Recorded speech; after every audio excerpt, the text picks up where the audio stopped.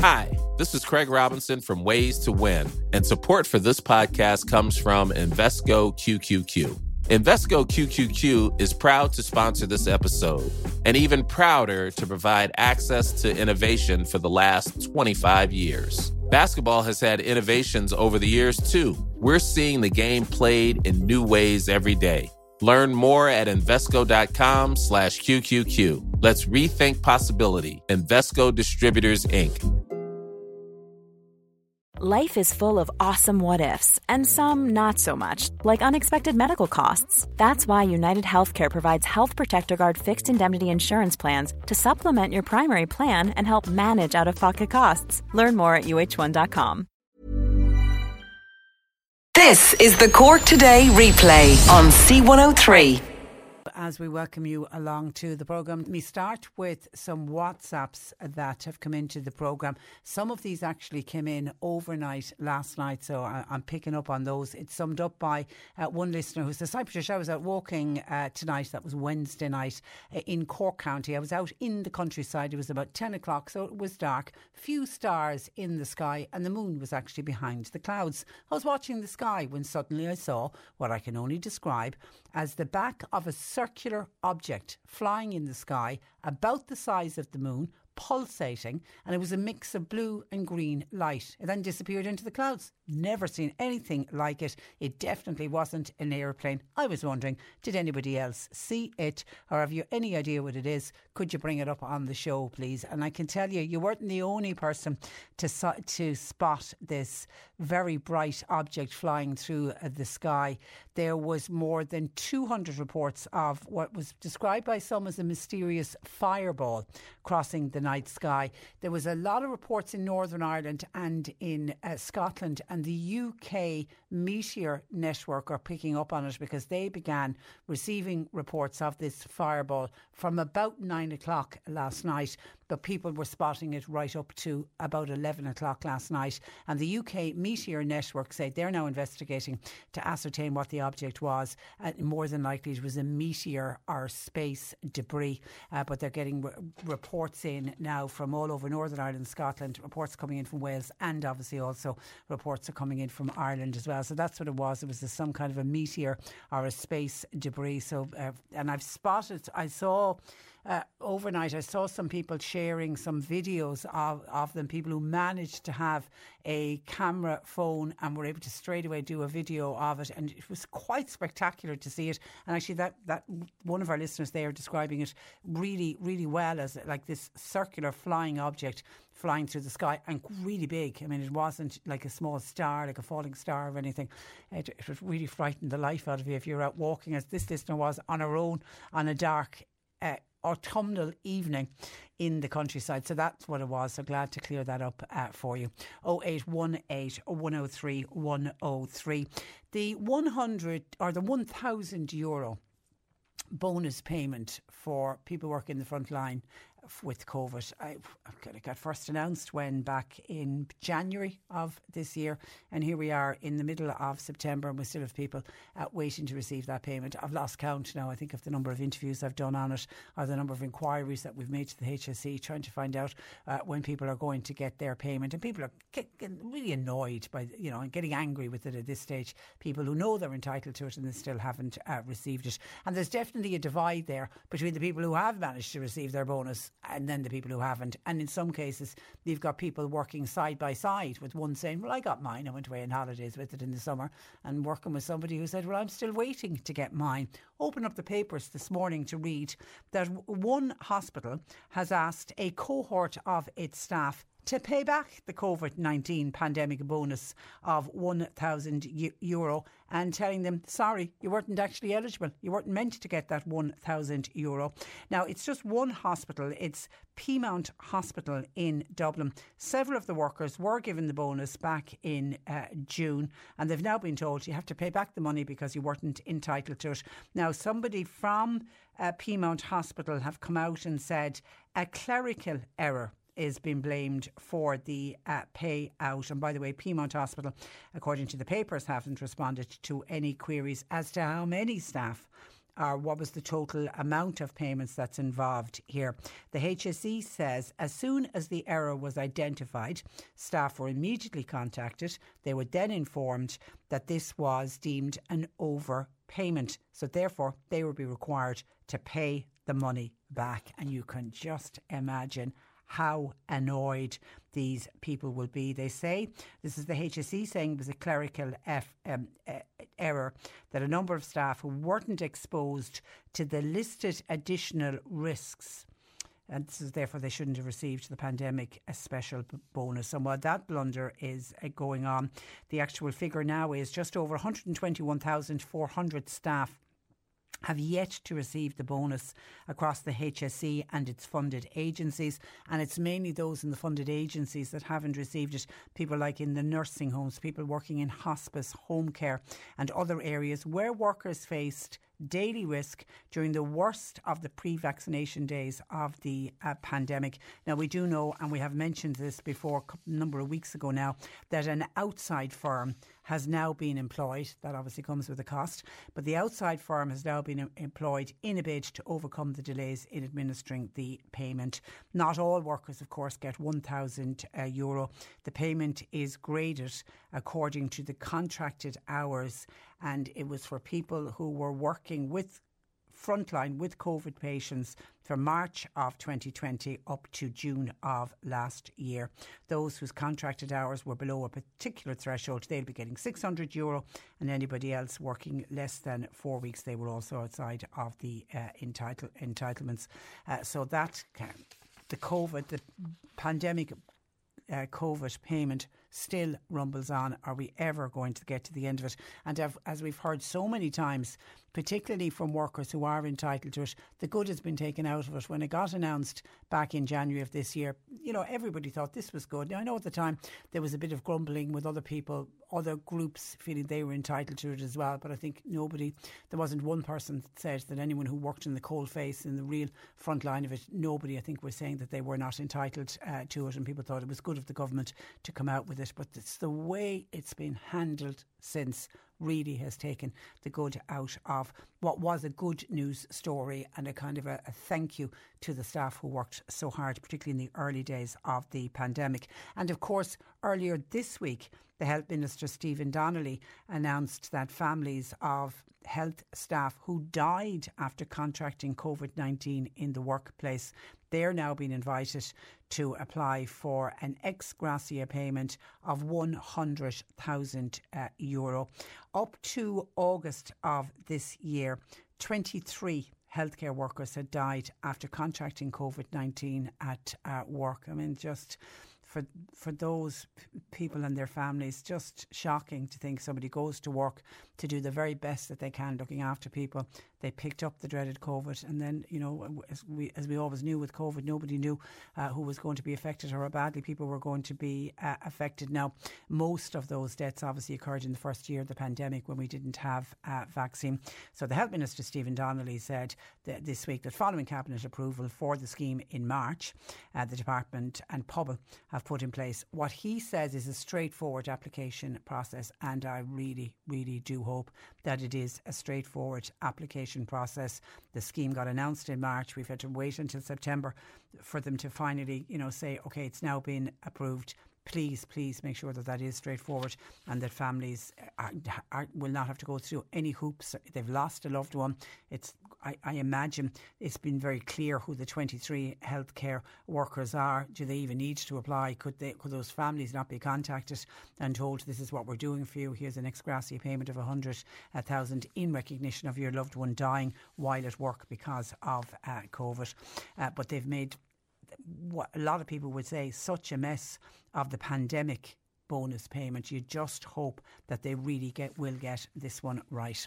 0818 103 103. Text or WhatsApp 086 103 103. And just one piece that when I came off air yesterday, I was chatting with John Paul, and obviously John Paul has taken the calls throughout the programme, and we interact as much as we can during the programme, but obviously when I'm on air and John Paul is busy, we don't get a lot of chat during the course of the programme. So it's when we come off air, and we'll be getting ready for the next day and chatting about what had happened on the programme each day. he shared with me something that happened yesterday, and it really just sums up the reality of the energy crisis and people worried about their electricity bills coming in. And we know as we head into the winter months, because, you know, for the last year, every couple of months we've been announcing that the different electricity suppliers are putting up their charges again, and you know, we're constantly hearing from the government that, you know, they're going to be doing something to help, they're going to be giving energy credits, etc., and constantly hearing from the Green Party in particular how we all need to conserve energy. It's one way of bringing down our bills, but people are worried about the electricity bills. Let's be honest, there's nobody sitting there going, you know, the electricity bill arrives either in the post or you open an email. There's nobody kind of secretly keeping their fingers crossed, hoping that it's not going to be too expensive. And we've heard, you know, crazy bills come in for some businesses, not just even a doubling of their bills, a tripling of their bills. And only yesterday I spoke about that supermarket up in Roscommon. 6,600 was their monthly bill back in January, and it's gone up to 21,000. So, you know, there's been lots of stories like that about bills going up. But this to me just sums up the reality of what it's like for some people worried about their bills. There was an elderly lady contacted the programme yesterday, and she's living on her own, and she asked John Paul, she was wondering should she plug out the device that operates her panic alarm, because she's afraid that this device, which is plugged in all day and all night, it has to be plugged in 24/7, it's some kind of a box or something, and she's afraid because it's plugged in and connected to her phone line, would it be using up too much electricity? And she was afraid that would it be running up her bill. Now obviously John Paul allayed her fears and told her no, that would be using a tiny amount of electricity, and it is so important that her panic alarm remains plugged in. But it really got to me when I was talking to John Paul about it, and it is the reality of how worried some older people are, and you would be fearful that they won't be putting their heating on, you know, for fear of this bill coming in, or they'll run out of oil, or what are they going to do? And it's just going to be a very, very difficult winter for so many people. So I mention it because if you have a loved one, particularly an elderly person who's living on their own, chat to them about how important it is that, you know, that there are, you know, it's tumble dryers are the things that use up a huge amount of electricity. Leaving the immersion on, we wouldn't dare leave the immersion on, but just trying to explain to somebody like that those smaller objects like that are using a tiny, tiny amount of electricity, and it is so important that anyone that has one of those panic alarms that has to remain plugged in 24/7, that they do keep it plugged in to keep that lady safe. This day last week I was reminding you that the Kinsale RNLI that we'd featured on the programme last week were going to be appearing on the Saving Lives at Sea. It's a BBC Two programme that features the work of the RNLI across the England, Ireland, Scotland and Wales, and one of the rescues that the Kinsale RNLI had taken part in was going to be in the programme last Thursday night, but of course then as Thursday unfolded, Queen Elizabeth died and all of the BBC programmes reverted to a rolling news feed. So the Saving Lives at Sea programme didn't go out last Thursday. I've just had an email in from Johnny and the team at the Kinsale station to say that they believe the Kinsale RNLI is going to be on this evening at 8 o'clock on BBC Two at Saving Lives at Sea. So just to remind people of that, because we're looking forward to seeing the guys from the Kinsale RNLI with their particular rescue that will feature tonight, Saving Lives at Sea at 8 o'clock. And thank you to Johnny for getting that in to us. Now in a little while we're going to be talking about how many young people are thinking of leaving our shores, and it's just so sad. The brightest and the best, many of these will be college educated, and they feel that they've no future in this country, and 70% of them who were surveyed for the National Youth Council say they are really considering emigrating. Michael, reacting on that, says, "Morning Patricia, the youth of the country are leaving because of the cost of accommodation in the cities around Ireland. Not that it's going to be a lot cheaper abroad. Governments give tax breaks," said Michael, "to a certain criteria of landlords, builders, etc. when I firmly believe if more resources were put into bus and rail services instead of of what I've just mentioned, it would be far more beneficial to students and to workers alike. Let me give you some examples.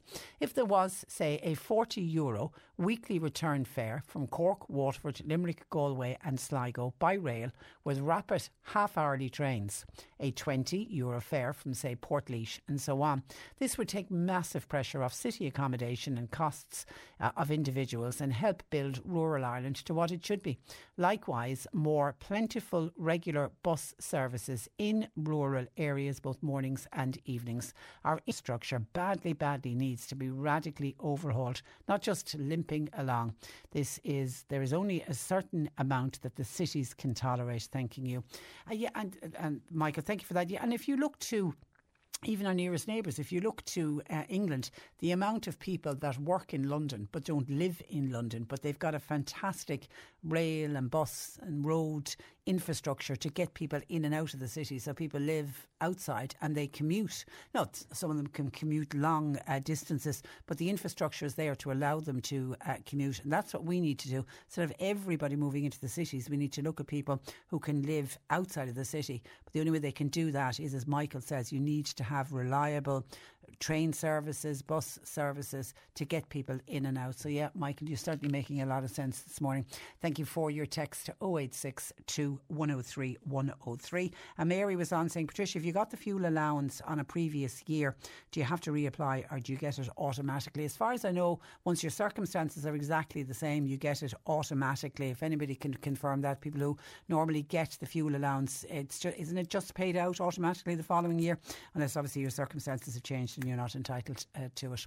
John Paul's taking your calls, 0818 103 103. Cork Today on C103. With Corrigan Insurance's Macroom, now part of McCarthy Insurance Group. For motor, home, business, farm, life and health insurance. See MIG.ie. Now, anyone who knows me well will know that I am a big animal lover, especially when it comes to cats. So I was really saddened and angry to hear from a lady in Ballynoe whose beautiful family cat was killed and then found hanging in local woods. Fionnuala O'Callaghan of Glentrasna South in Ballynoe joins me to outline what happened to her beautiful cat, Bella. Good morning to you, Fionnuala. Good morning, Patricia. And firstly, sympathies, because I know the pain of losing a much loved cat in particular. It's devastating. It's devastating. Take us back. It was Monday, the 29th of August, so a little over 2 weeks ago. What happened? Yeah, that's right, Patricia. Yeah, beautiful evening. We were just sitting outside, my husband and I, Dave, having a barbecue, getting ready to round up the cats. I have 3 beautiful Persian chinchilla cats. They're just gorgeous animals, and they're indoor pets, but during the fine weather we let them out, around the garden. We live in out in the countryside. We're on a very quiet road, so anyway, when it came time to round them up, which would normally be around 6:30, I noticed Bella was missing, and I called her and there was no sign of her, which would be very unusual. Anyways, the night there was still no sign of her. And the following morning, to my horror, she still hadn't returned. So I just posted a notice on the local Castlelyons community Facebook page just to see if anyone may have come across her. Now, it would have been very unusual for her to wander far. They say these cats they're indoor cats. They're cats by nature anyway. They're very territorial, so she wouldn't wander far. And so the following evening, which would have been Tuesday, I got the awful telephone call to say that her little body had been discovered, a good bit away from home, and it was displayed, tied by a hind leg with trapping wire to the barrier to the entrance of the local woods, which would be between Glentrasna South and Baranafona. So I was just absolutely repulsed when I came in the scene and saw her like that. It was a real display. It was just a really barbaric, menacing, grotesque, sinister display. Now, we're still waiting on toxicology reports and final confirmation of the autopsy. However, it's clear to me she wouldn't have, died a pleasant death. I would imagine it was violent. And And okay, how far away from your home? Yeah. Are we talking a couple of? Are we talking miles? We'd be talking about 2 miles. 2 miles. As the crow flies, or it would have been about 6 miles then by road from our home to get to where this particular entrance was. It's it's from Ardglass Cross up to Clonmulton. And she was deliberately tied up to the post. Yeah. When she didn't come back, we live on a very quiet road, but I have lost, a cat in the past to, she got run over. Yeah. And the person who did it immediately came in and, they were so distraught and so upset. And, that's obviously very distressing. But, I was so grateful that we knew how it had happened and it was quick. Now, I don't know how this cat came to be caught and hung in this particular manner, in this, as I say, this very barbaric way.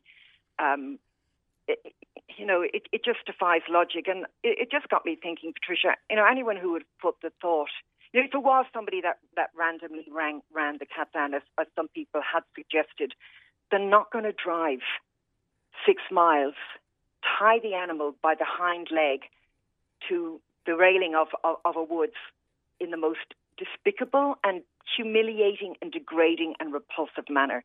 So I can only imagine that this was a deliberate act, Patricia. This wasn't some random killing on the road. And it just got me thinking, I've lived in housing estates in Dublin and inner city London and cities in Australia, and I've always had cats. I've never, ever had something like this grotesque, barbaric act carried out before. And even if it was an alley cat, but this was, it would be grotesque, but this was a valuable, beautiful, much loved pet. Much loved. Yeah, much loved. Because even if a cat or a dog gets knocked down, and you'll see it on the side of the road, and somebody drives off, that always, God, could you just not stop? Make sure firstly that the animal isn't in any pain, and then try to find out who owns the animal. It always annoys me when I see people or hear of somebody, they discover their cat and nobody stopped. That always frustrates me. But this was very, as you say, deliberate. The way it felt very targeted. It felt like there was a bit of thought. As I said, I still don't know how she died. That's not conclusive yet. But I do know that it would have been a violent death. And it just got me thinking. The sick, twisted thinking behind somebody or some bodies who would have perpetrated this hideous and vile crime. It's just beyond contemplation, and like they talk about animal cruelty being closely linked to violence in humans, and I just dread to think what's going on in this person or these people's minds. I always remember that case. I remember that little boy, Jamie Bulger, the little boy in Liverpool, when the two children got found guilty of his murder. When they started analysing the boys, one of the boys, his hobby had been cutting the head off live pigeons. One of his neighbours had a pigeon coop, and I remember thinking, if he could do that so easily to a defenceless bird, of course the collation is you can do it easily to a human. That's why I always think for children, to instill in children a love of animals, because if you can't hurt an innocent animal, the chances are you're not going to go on to hurt a human being you would like to think. I mean, I have no understanding. I can never get inside the head of anyone who can be cruel to any innocent animal. I really can't. But I suppose, Finola, it's important that we talk about it to warn other people, be vigilant of your pets. That's right, Patricia, because, anyone who could carry out such a crime and then display the body in that really awful manner, it's sick and twisted, and it shows a complete lack of empathy and, unfeelingness. And as I say, God only knows what else this person is capable of, because I doubt that's the first time, nor will it be the last. So I really would urge any pet owners in the vicinity. Cats I don't know how this cat ended. My darling Bella ended up like this, but cats they're difficult enough to catch, as you will know. But anyone who's got a friendly pet cat or even a dog or any pet in the area, just be vigilant, because this sick and twisted creep and vile. He or she, I don't know who the perpetrator might be or what's going on in their minds, but they will strike again. So just please be extra vigilant of your pets. What have the Gardaí said? Well, they're carrying out an investigation currently. So as I say, details haven't come to hand. So if anyone, so it's Monday the 29th to Tuesday the 30th. Monday the 29th of August. And what was also different about that day was the road.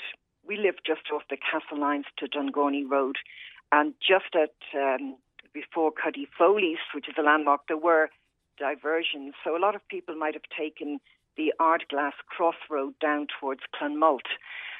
So there would have been a bit of extra traffic along that generally quiet road. And at the bottom of that road would have been the entrance to the forestry where Bella's body was hung. And it took a bit of thought because it was, as I said, it was with trapping wire and the knot was tied quite intricately. So would have taken a bit of thought and time. If anyone saw anything suspicious or any vehicles in the area, please report it. Please report it, and please look after your pets. Because all right. Listen, I appreciate you sharing the story with us, Fionnuala, because it isn't easy to talk about either. My heart really does go out to you. You've two others. Thank you. Yes, Lan. Yeah, I do, and they're a bit of a loss at the moment. Are they? Yeah. And what are the others two called? Lana and Lexi. Yeah. All right. Listen, look after Lana and Lexi and look after yourself as well, Fionnuala. Thanks so much. Thanks a million. Bye-bye. That's Bye-bye. just so heartbreaking, isn't it? That is Fionnuala O'Callaghan from Glentrasna South in Ballyknoe. If anybody saw anything, please, the Gardaí in Fermoy. 0818 103 103. John Paul's taking your calls. You can text or WhatsApp 0862 103 103. Cork Today on C103. With Corrigan Insurance's Macroom, now part of McCarthy Insurance Group. They don't just talk the talk, they walk the walk. CMIG.ie. Earlier this week, the National Youth Council released details of research conducted by Red C on their behalf that worryingly showed 70% of 18 to 24-year-olds are considering moving abroad because they believe they will have a better quality of life outside of this country. Paul Gordon is the Director of Policy and Advocacy at the National Youth Council, and Paul joins me this morning. Good morning to you, Paul. Good morning, Patricia. Thanks for having me. Well, you're very welcome. Thank you for joining us. These 18 to 24-year-olds are our best and our brightest and are well-educated young people. I mean, are they literally saying that they just don't see a future here? In some senses, I think they are saying that. Many are saying that they're very fearful about the future. So in the survey that we did, 8 and 10 said as it relates to their finances, they were fearful for the future. And as you mentioned, 7 and 10 are considering leaving the country to get that better quality of life, which is very, very concerning. You know, we did a similar poll about 10 years ago when the country was still in recession, and at the time, fewer people said they were considering emigration. That was 1 and 2, so that makes those findings really worrying for us. We know there's a long history of emigration in Ireland, but traditionally it happens at times when there's economic hardship, where there are few jobs available. And at the moment, we actually have all-time lows in youth unemployment. So it points to other reasons why this might be, including pressures from the cost of living, high housing costs, and perhaps little available accommodation. And while we know that emigration can be a good thing for some young people, it can be an enriching experience. You can learn about new cultures. It's great when that's a choice people can make. But what we're hearing is that young people feel they may be forced to emigrate, and that's something that is very, very concerning. Yeah, I think that's the one that really worries me. I mean, we all know people, young people will travel, and it's a fantastic experience for them, and it's a choice that they want to go off and experience maybe Australia for a couple of years or wherever they decide to go to. But it's when they feel they're forced to go. That's where the real concerns come in. And it's not being able to afford housing. How many of those young people will still be living at home because they won't not alone be able to buy a house, they won't even be able to rent a property? Yes, that's it. And ultimately, I think many people feel that they obviously won't be able to buy a house in the future. And obviously, all the signs the economic indicators suggest that home ownership will become more and more difficult over time.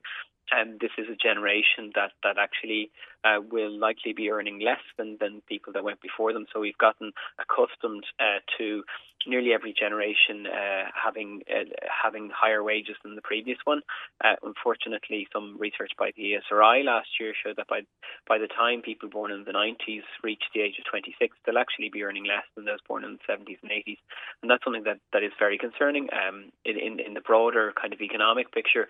But what we're also hearing through our survey with the cost of living is really hitting young people hard quite now, and they're experiencing it in a slightly different way to the rest of the population. So they spend a higher portion of their income on things like public transport, on things like education fees, and housing does factor heavily in there as well. So that is something that we really want to see addressed by government to demonstrate to young people that there is a future here, that they will be supported through what we all know will be a difficult few months, but to show that there is a future here and that government is looking out for young people. Are some worried about their mental health, Paul? They are. So what we found was that in the past 6 months, when people were asked about the cost of living, 1 in 2 young people aged 18 to 24 said their mental health had gotten worse, which was significantly higher than the rest of the population. They're also feeling less happy than they were 6 months ago. And as I mentioned, 8 and 10 are feeling fearful for the future. So it paints, I suppose, a worrying picture. And we have to remember as well that the pandemic had a significant effect on young people who felt job losses most heavily at the time, that their education was impacted. Their social lives were effectively upended, and there were dramatic increases in depression at that time as well among young people. So experiencing this kind of cost of living crisis for the first time in their lives, shortly followed by a pandemic, is really bound to have affected young people's mental health. And I suppose the message we want to convey is that they can't be overlooked. Often in the discussion about solutions to the cost of living, the very specific concerns and needs of young people can be ignored, and we really feel that to ensure that young people do see a future here, that action is taken to support them. Okay, what are you calling on the government to do in the budget in 2 weeks' time? Yeah, so as I said, as young people are experiencing the cost of living crisis in a different way, we need to take a tailored approach to support with that financial pressure they're feeling and stop the harshest impacts of the cost of living. So, for example, those in education, we're calling that they get a reduction in college registration fees, and for people on apprenticeships, they also get a reduction. Those under 20 in work, we'd like to see the minimum wage for them raised to the same level as those aged 20 and over. Currently, they're on rates as low as $7.35, and even with the news yesterday that the minimum wage is set to be increased, it doesn't appear as though government is going to consider a raise for the under 20s, and that is something that is concerning. We also see young people who are seeking jobs. They're on a job seekers allowance rate of €90 less than under 25s, which is a significantly lower amount than their friends and colleagues aged 25 and over. We'd also like to see investment in public transport. Last year we saw the introduction of a young adult travel card, which was really a positive move and supported young people aged 19 to 23.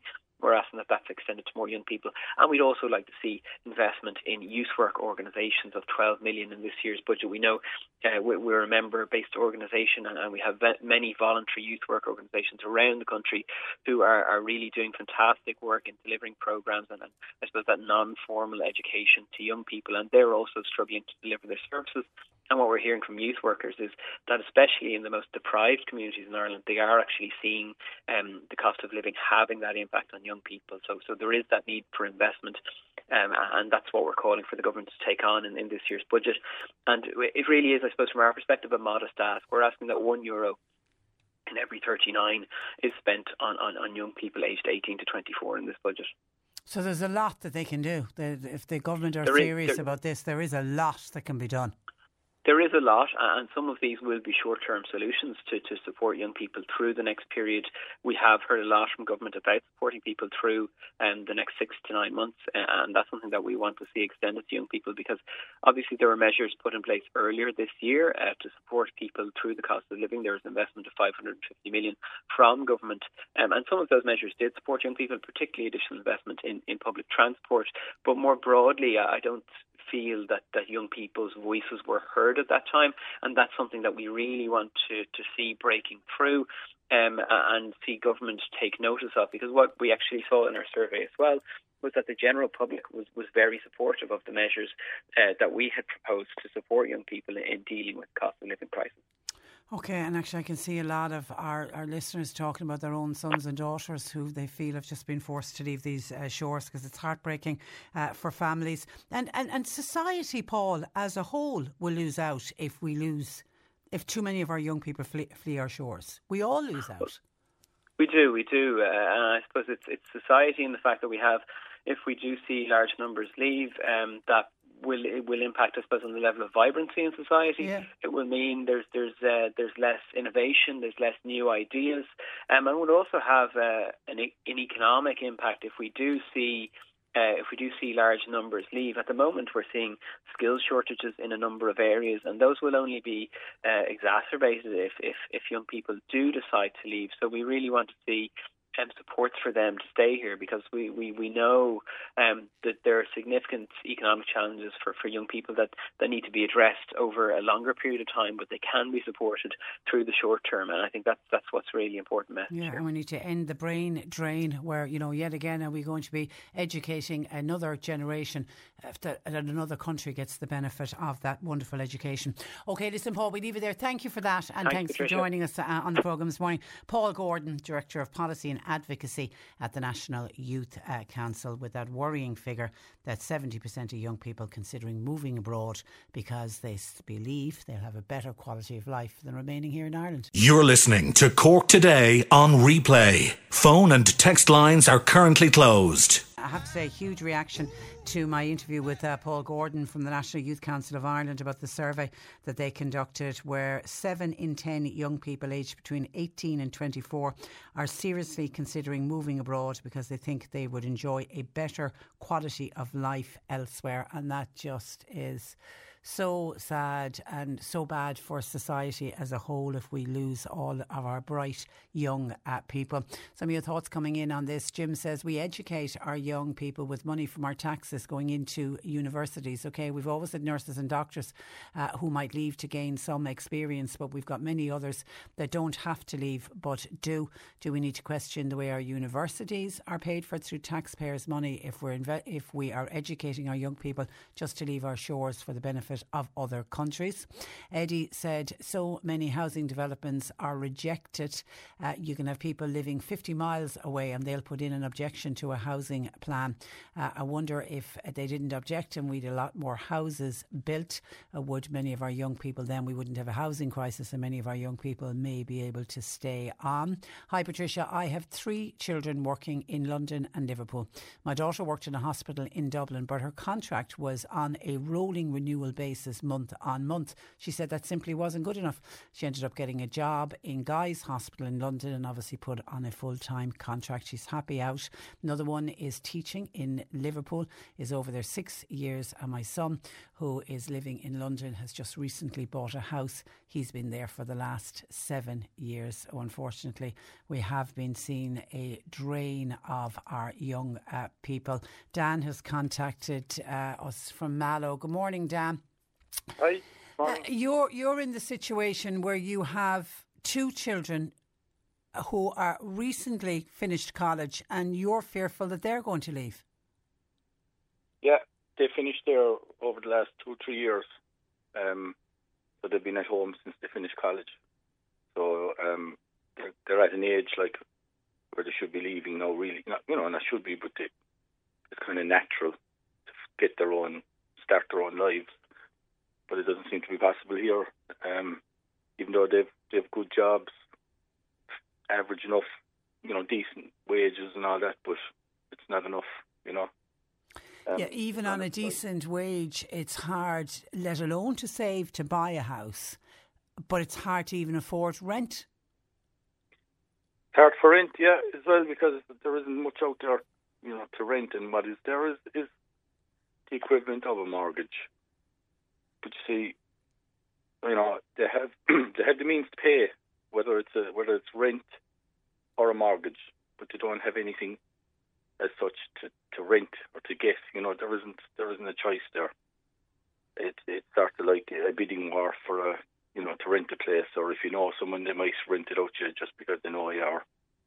It's too messy, like, you know. I know, it's not I know. as simple as just off you go, look, I'll pick a house there or an apartment or something, you know, or you might say, look, they might want something for, I don't know, 500 a month, you know, to allow them enough to save then for a deposit, you know, but that's impossible.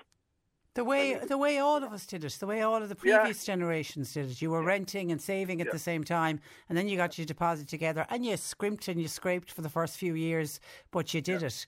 But there is, and when you when you talk with your children, Dan, are they verbalising that they're fearful they may never own their own homes?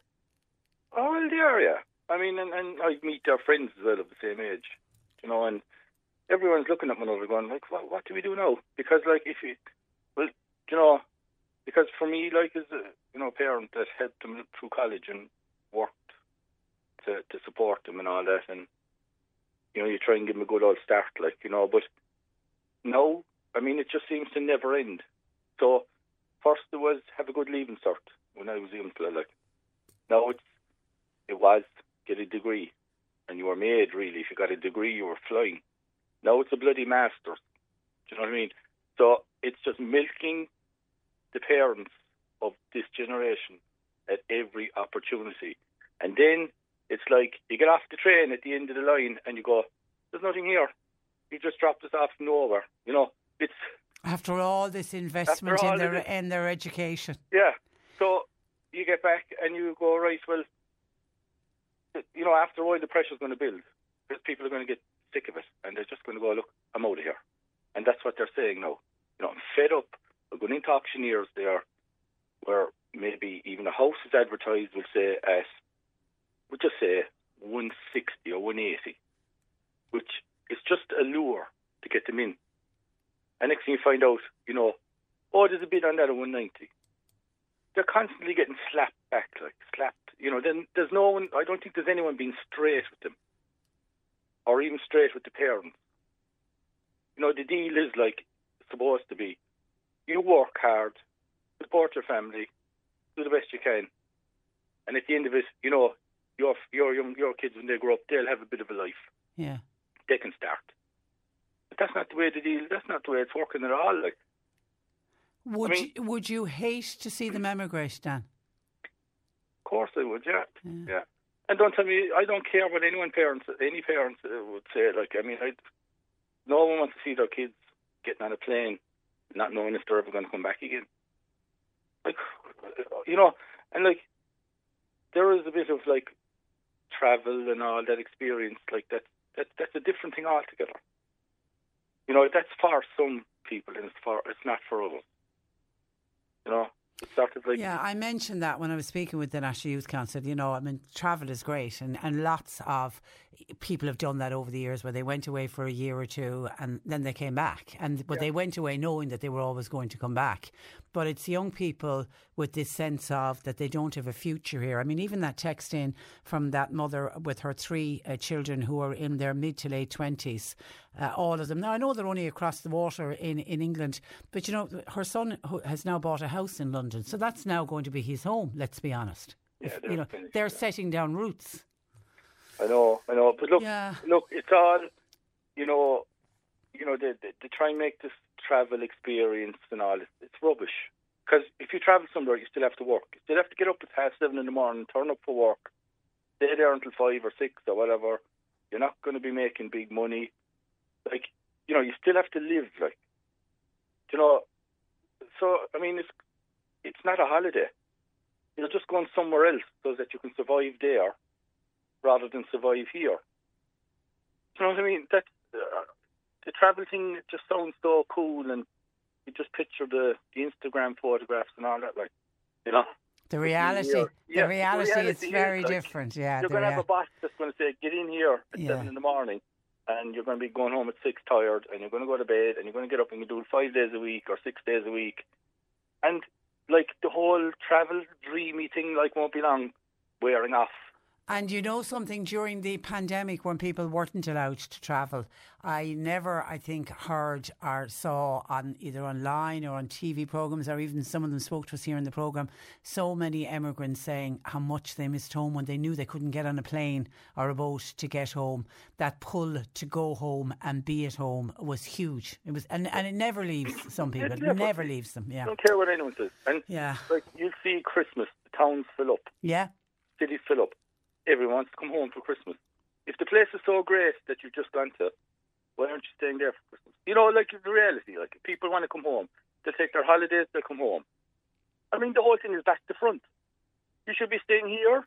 To go there on holidays. And go over there on a bloody holiday. Yeah, stay there for a month. And listen, the scenes at the airport in the lead up to Christmas, it's the most wonderful place to be, to see people getting off planes, coming home for Christmas, and the reunions are magical.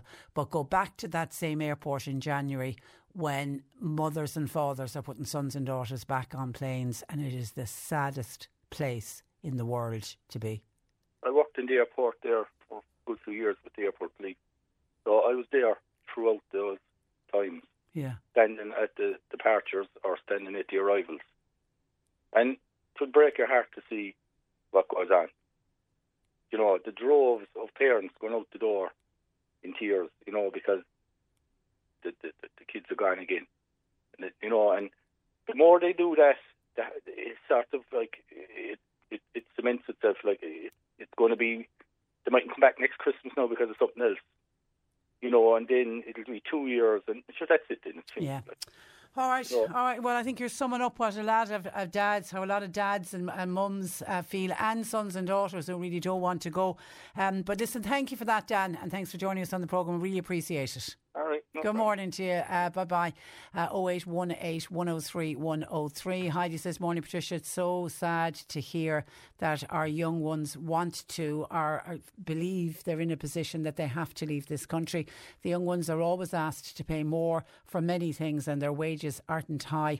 We really think the government should have to see how we really feel that the government have to see how the young are affected. The cost of living here is one of the highest in the EU, and the taxes here are not good. Even in the paper this week, an article saying it has been said that they are going to look at what parents can leave to their children. That was the inheritance tax that we dealt with earlier. This government is tax and more tax. And who is telling them to do this? It's the Commission on Taxation, which is appointed to look at our taxes by the government. I'm tired of saying this, but you can't keep letting the government get away with these things. We have to let them know how we are feeling.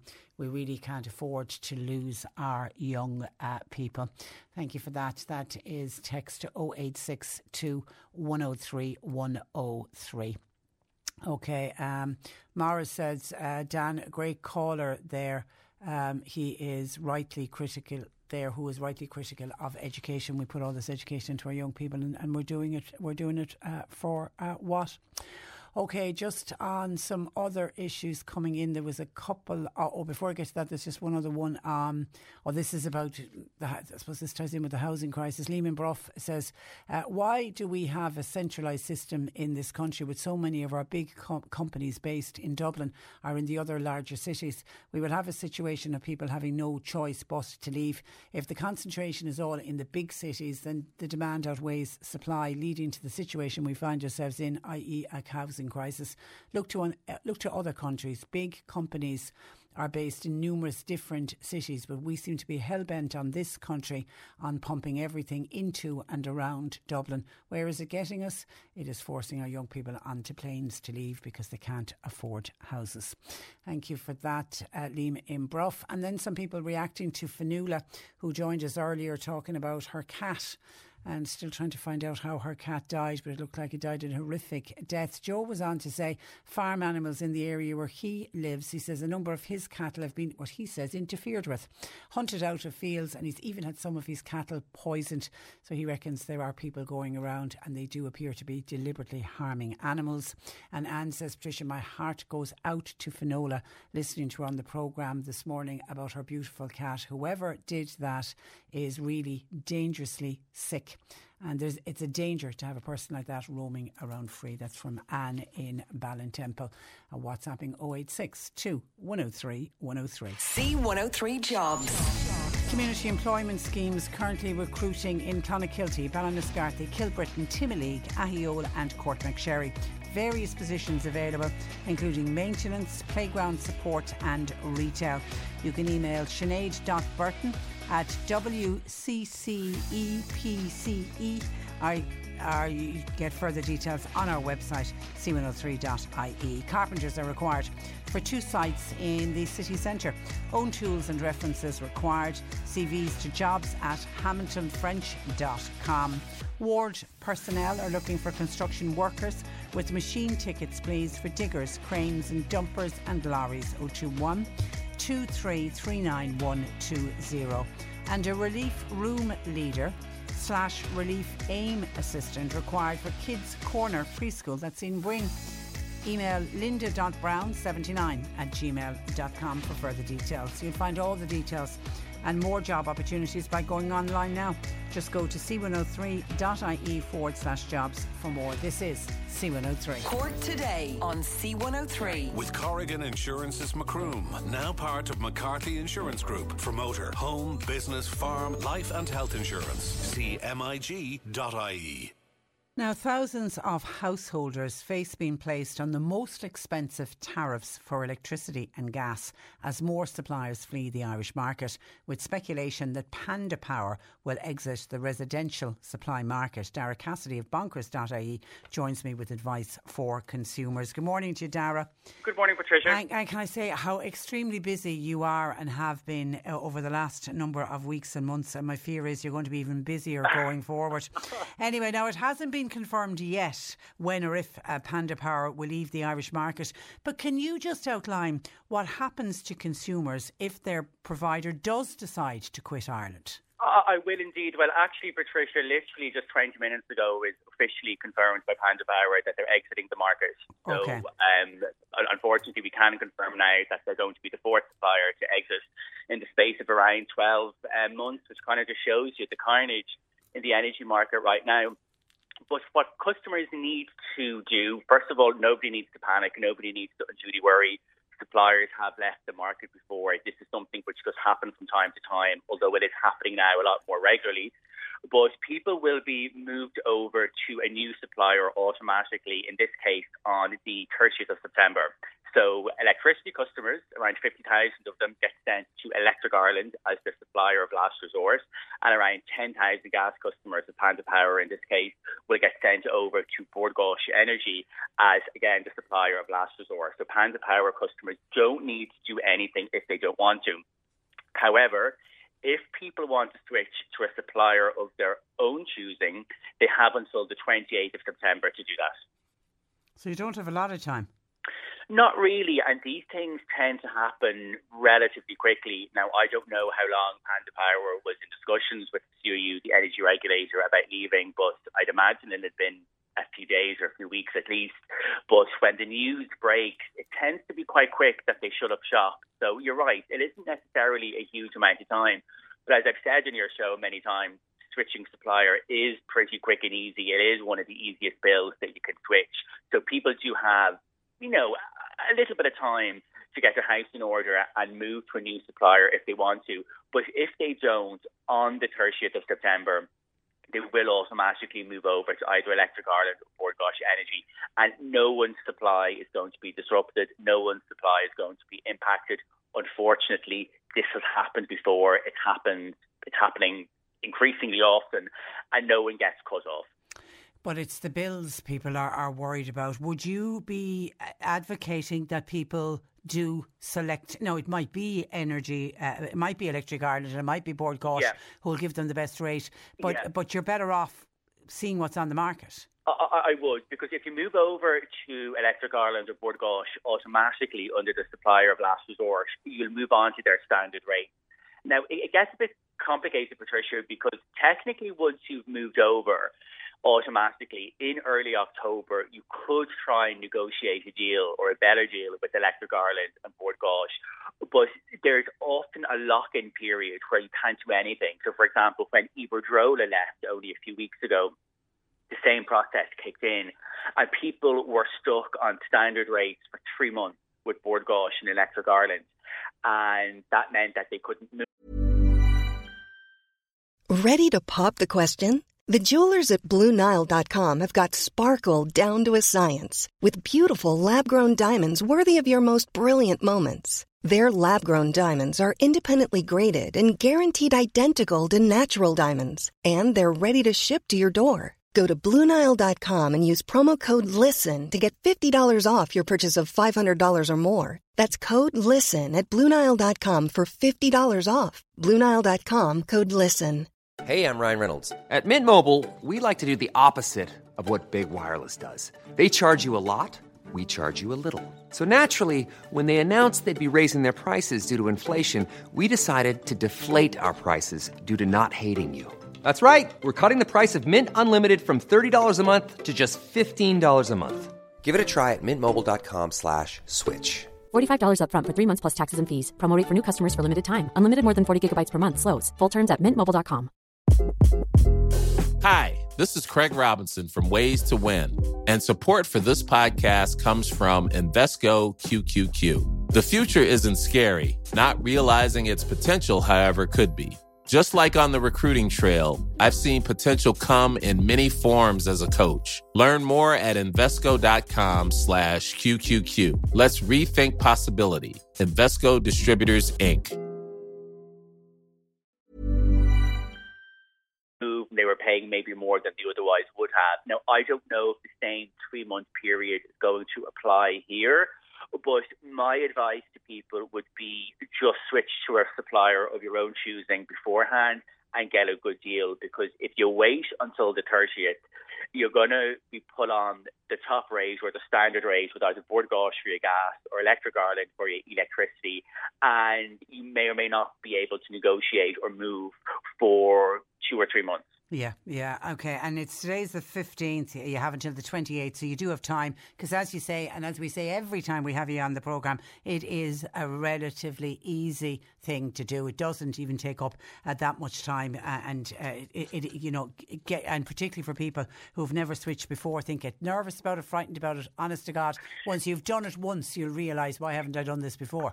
Absolutely. I mean, just get a cup of tea or a cup of coffee, sit down in the evening, go online, and it's very, very easy to do.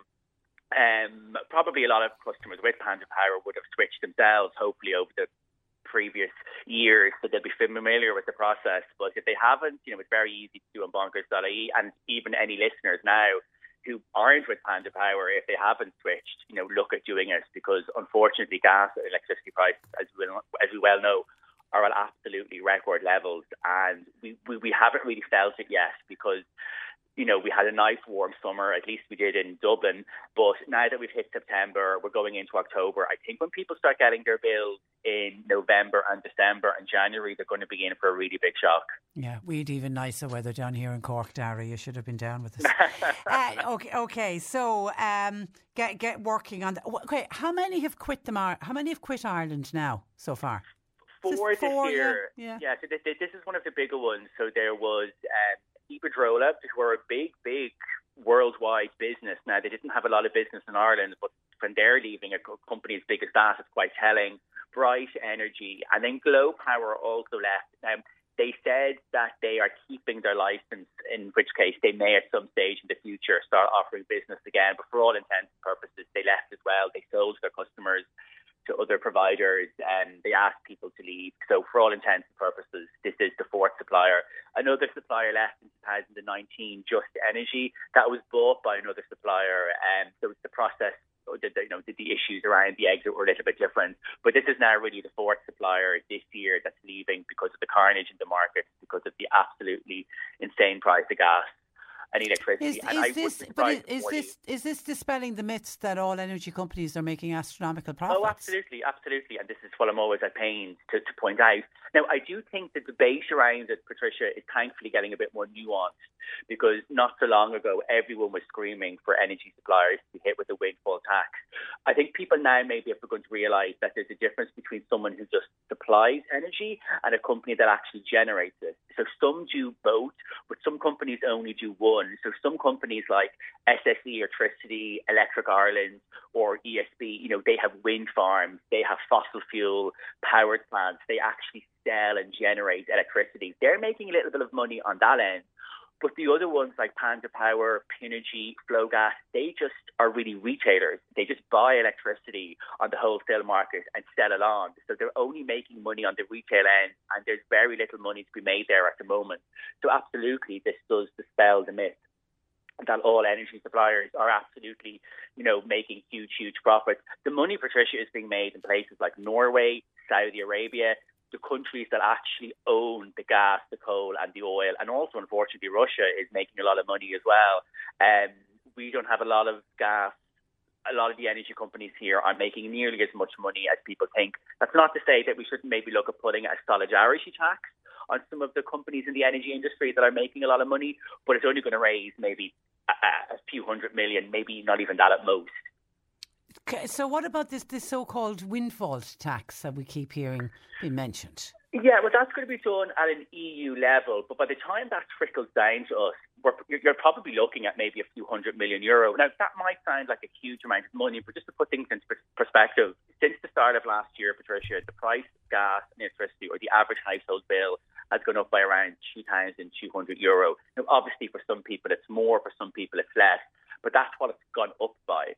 There's around 2.5 million households in the country. So if they were all to be shielded, so if we were to find 2,500 or €2,200 for all of those 2.5 million households, you'd need around €5 billion.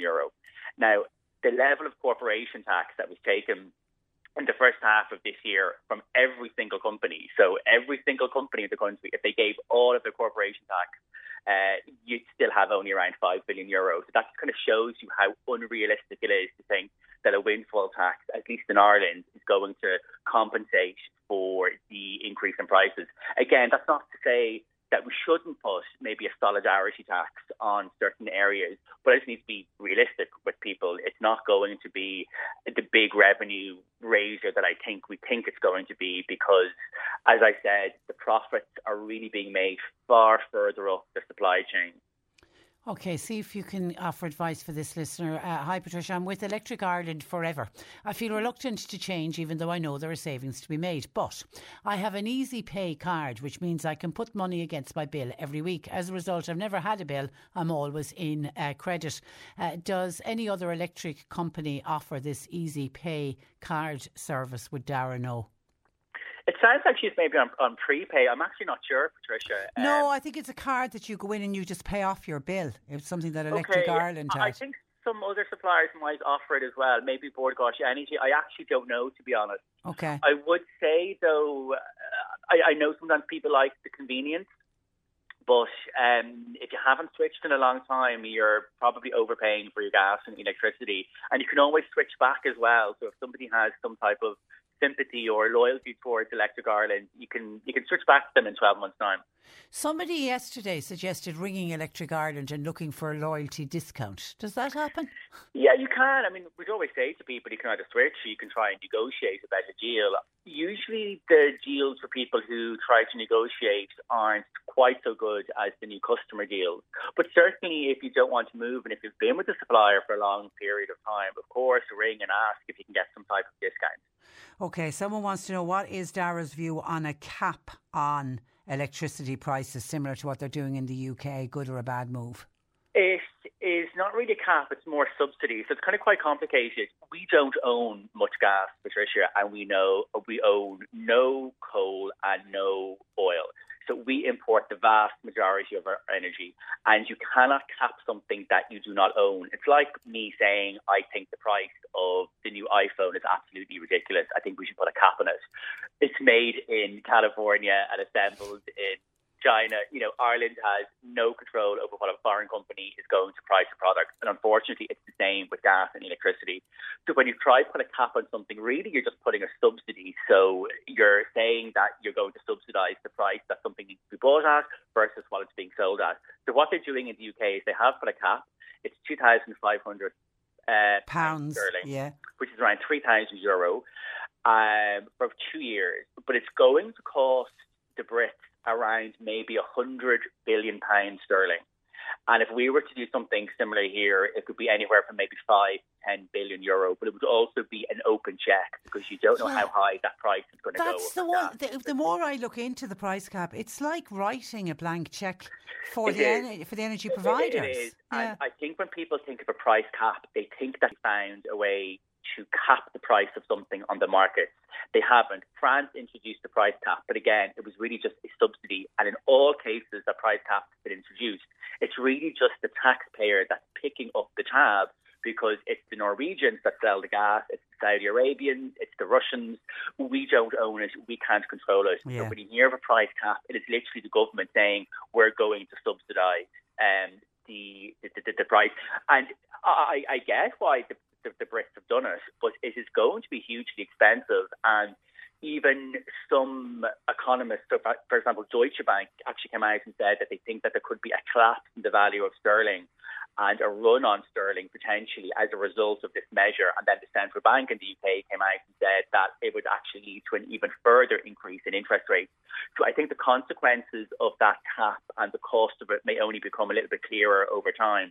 But Liz Truss, when she announced it, admitted that they're going to have to borrow and borrow heavily for it. You know what I mean? So and Britain is really heavily indebted. Now, it's a big country in some ways that can afford it, but you always wonder with the bond market turning it, they think that the country is over-indebted, which is, of course, what happened to us during the banking bailout and then the IMF came in. We're a small country, and, of course, we're not going to collapse the value of the euro because it's shared by other countries. But the bond markets, if they saw us borrowing 10 or 12 billion to try to put a cap on the price of a good or service, might start then charging us way more to borrow money, and it could all become very, very messy very, very quickly. Okay, with so much kite flying in the budget and so much speculation as to what's going to be contained in the budget, lots of talks about this €200 electricity credit for households. Will it be enough?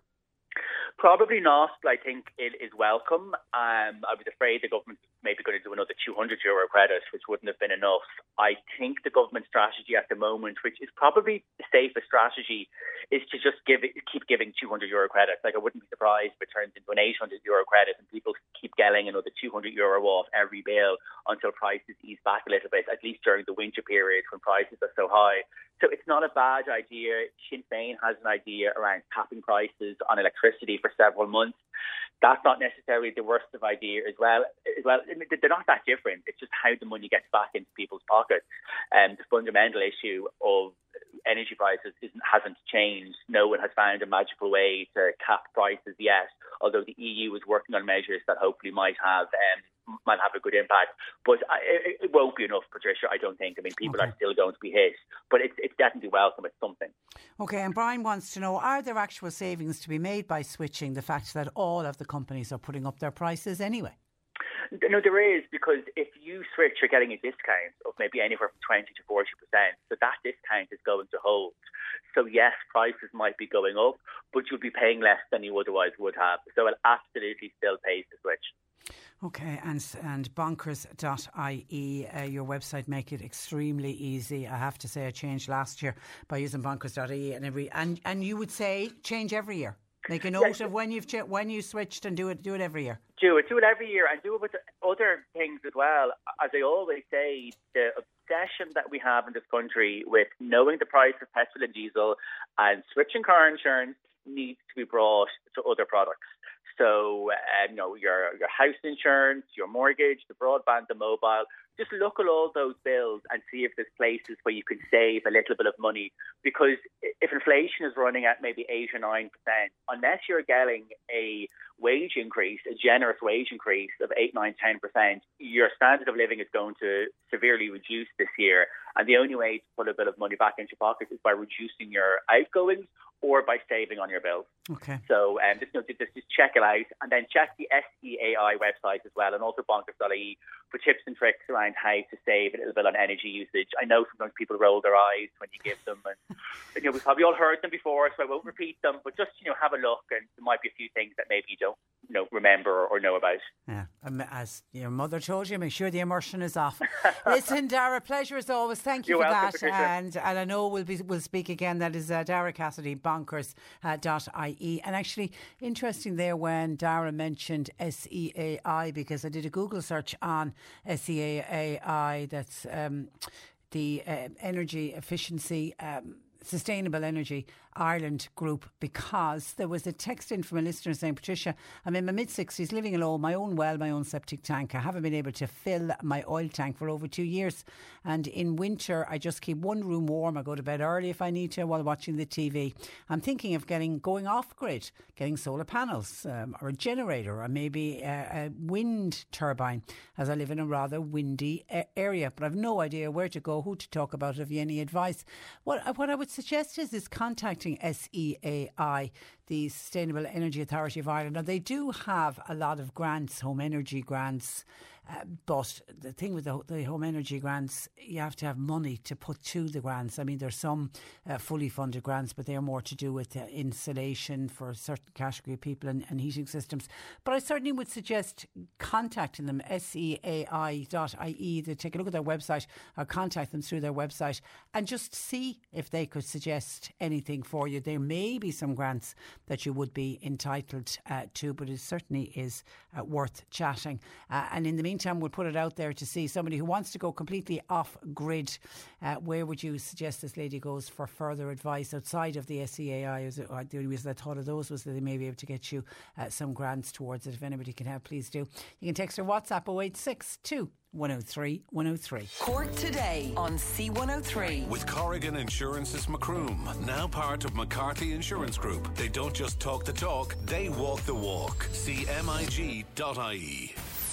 C103's Irish Sunday is the big show on your radio. Sunday mornings from 10. 4 hours of all-time favourites, from Clean Hagan to Mike Denver, Susan McCann to Derek Ryan, and Daniel O'Donnell to Nathan Carter. It's Cork's greatest hits, guaranteed.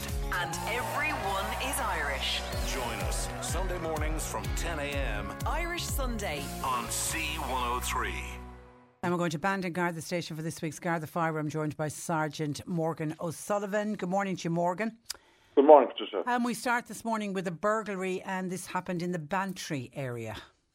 That's correct, Patricia. The Gardaí in Bantry are investigating this incident, which took place in the Glengarriff Road area of Bantry on the night of Saturday, the 11th of September, into Sunday morning, the 12th of September. Now, the premises here was a commercial garage, and the time of this burglary is believed to be very close to midnight last Saturday night. Now, during the course of this burglary, the culprit or culprits forced entry by opening a door of the premises, and it is possible that someone might have heard something due to the door being forced. And while there's no description at the moment available of any property that might have been taken, Gardaí are appealing to anyone who was in and around the Bantry town area approximately midnight last Saturday night, the 11th of September, and it was in particular the west side of the town in the vicinity of Glengarriff Road, and have any information that would be of interest to the investigating Gardaí to contact Bantry Garda Station. Yeah, and at that hour of the night, people may be going home after being socialising, after being out on a Saturday night. Somebody may have spotted something. That's correct, and this night in particular, Patricia, was west, so some of your listeners might have been dropping or collecting people, and they might have noticed someone acting suspiciously in that area. Okay. Now moving to Leap, where there was another burglary. That's correct, yeah. The Gardaí in Skibbereen are investigating this incident, which happened in the Clonkeene area of Leap, where a house was broken into on the night of the 19th of August, which was a Friday night. Now, this burglary took place between 9:30 on that night, and up between the 19th and 2 a.m. on the 20th, which was the Saturday morning, the early hours of Saturday morning. Now, this house was a private house and was unoccupied at the time of the burglary. And again, in this case, the burglary involved a door being forced and also a window being broken. So again, the culprit or culprits in this case spent a bit of time and would have created some noise during the break-in.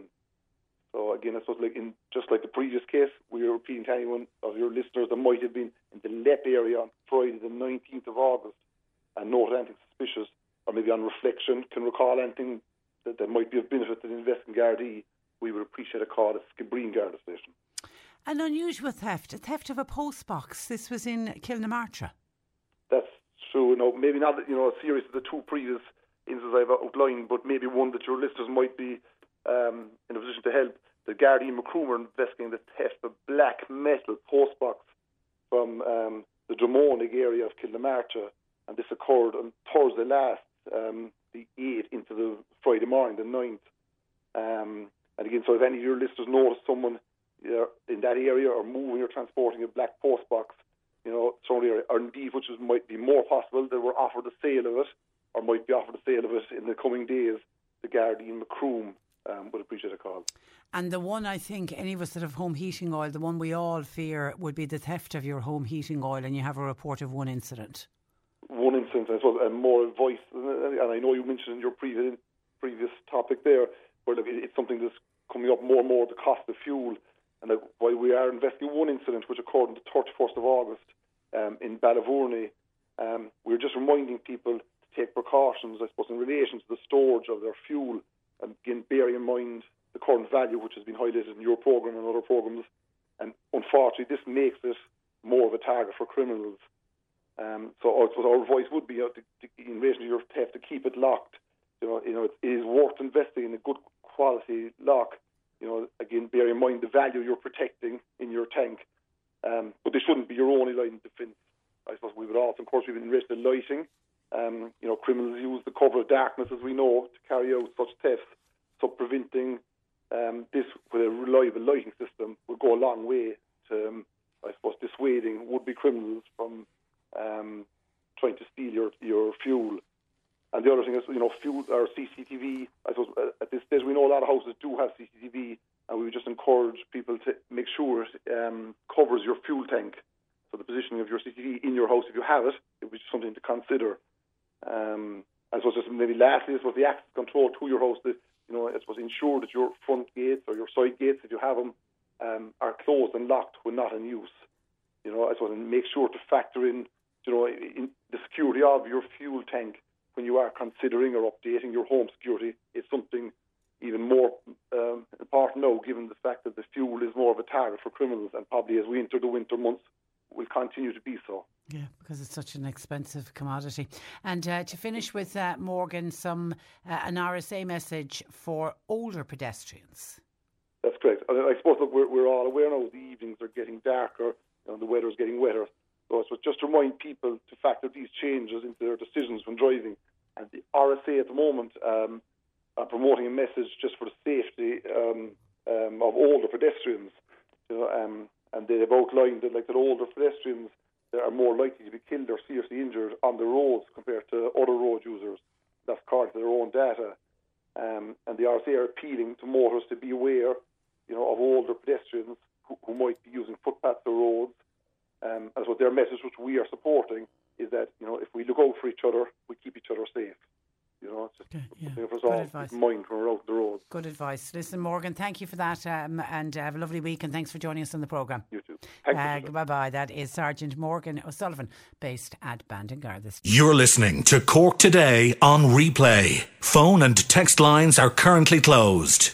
Some people reacting to the piece that we did with the National Youth Council, saying 7 in 10 young people between 18 and 24 are seriously considering leaving this country because they think they'll enjoy a better quality of life in another country. And then we had Dan join us, who's got 2 children, gone through secondary school, they've finished college and university with their degrees in the last couple of years, and while they have good jobs, they're still living at home because even though they're, good jobs, they're earning enough, but not earning enough to either be able to rent and then try and save to buy a house, and even trying to buy properties themselves. And it's just, he's fearful that they will do the very same thing. They'll come home one day and say, we're heading away, and it's, you know, and no mother or father wants that. Well, Ger was on, having listened to Dan, and Ger says, I left this country in the 80s and I left for 20 years. I had a great time living abroad.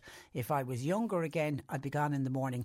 Dan gave the impression that people are unhappy to leave, but many are happy to leave this country. In fairness, what Dan was talking about, there are people, and he did say that, there are people who choose to go, and they go for experience, and they go because they want to live in another country. But that's very different to what the National Youth Council are saying when they spoke to young people. Young people are saying that they don't have a choice. A little bit like, I imagine, back in the 80s when you emigrated, that would have been in the middle of a recession. You probably felt that you had no choice. Or maybe you were somebody who had always planned on emigrating. There will always be people like that. But in particular, what we're talking about and what Dan was summing up are his son and daughter don't want to leave. And certainly the National Youth Council were saying the same thing with the people that they were talking to. The majority of them don't want to leave. They'd love to remain in this country. They'd love to buy a house and raise a family, and they're two very distinct groups of people. Yes, there'll always be emigration and there'll always be people who want to live, but it's the people who are forced to. Ger thinks that the government are happy for the middle working class and younger people to leave, as they will vote Sinn Féin next time round, and they do not wish for that. Now, Ger, if you absolutely think that this is a deliberate ploy by the government to stop people voting for Sinn Féin, I don't know where you're coming from with that one. And Morris then says, emigration has been the biggest byproduct of the Irish independence. 1916, this is Morris by email, 1916 was a disaster for the people of this country, and we should stop listening to the dogma about a glorious revolution that was anything but. So are you saying that we will be better off today if we didn't get our independence and we were still part of the United Kingdom? Is that the point you're making, Morris? I don't know how many people will agree with you on that, but thank you for your thoughts. 0818 103 103. That's some pet questions in on Liam in Ballincollig. Says, listening to Dan speaking about emigration and house prices, one thing that Liam says I saw in France was the person that is selling the house decides at the time of the sale of the house the price he wants for that property, and then you put the house up for sale at that price. When the price is matched by a future purchaser, the house must then be marked as sold and sold to that person, so you don't have the bidding war that Dan spoke about. You know, somebody seeing a house on the market for 180,000, think I can afford that, and you go in all excited, and then very quickly the house has gone to 190, 2,000, 200,000, 220,000. And how many people has that happened to? I didn't realise. Is that in law? That's a law, obviously, in France. I wasn't aware of that. Thank you, Liam in Ballincollig, for that information. Hi, Patricia. Regarding the lady who contacted you, who's living on her own, has her own well, her own septic tank, and would be really interested in living off the grid. She said in her text, getting solar panels, a generator, maybe getting a wind turbine, as I live in a very windy area, and was wondering where she would go for advice. And I was saying Sustainable Energy Ireland might be able to point her in the right direction. Anna says that she thinks there's a company or a group of people somewhere in and around Enniskeane that might be able to advise her on sustainable living. And Anna said that she also hopes to look into doing something like that in the near future, and suggests maybe we could consider having somebody on the programme regarding the topic at that stage. Yeah, we might try and see if we can track somebody down. I'd love to hear from somebody who is living off the grid, who could share with us how you go about living off the grid, how difficult, how hard is it. I know what the pluses would be, but are there any minuses? Anna also says there's a company in Ballingeary called J. Moynihan Energy who might be able to advise your listener as well. And actually, John Paul took a look at J. Moynihan Energy, and they seem to be a supplier of solar panels. There's lots of companies like that out and about, but it's the cost factor. That's why Sustainable Energy Ireland, there are grants available, but the problem is that the grants, you're not 100% funded. It was like when we did our interview with the gentleman Rory, wasn't it, who's on home kidney dialysis, and he was talking about his electricity costs, and we had the Irish Kidney Association on, and one of their pre-budget submissions asking the government to consider was that somebody on home dialysis would be given 100% grant funded to put in things like solar panels. There's a cost involved. It's a fantastic idea, the thought of, using all this sustainable energy and using alternative energy, but it's, if you don't have the money to put with the grant. You know, you can be doing all the wishes that you want, which is really, really unfortunate. 0818 103 103. John Paul taking your calls. You can text or WhatsApp to 086 to 103 with 103 with a reminder to you that if you have a pet question, you need to get them into us, please. The C103 Cork Diary. With Cork County Council delivering roads and housing, community and business supports all across the county. See corkcoco.ie. And we wish continued good luck to Pat Spratt and Father Eugene Baker. They are continuing with their Seven Peaks challenge. They're on the second last day. They finish up tomorrow and they're doing it in aid of the Community Air Ambulance. You can check them out through their GoFundMe page. The Network Ireland West Cork branch are holding an event called Be Smart With Your Money. It's on in the AIB in Bandon tonight at 7, and the event is free for members, but for non-members there's a charge of €15.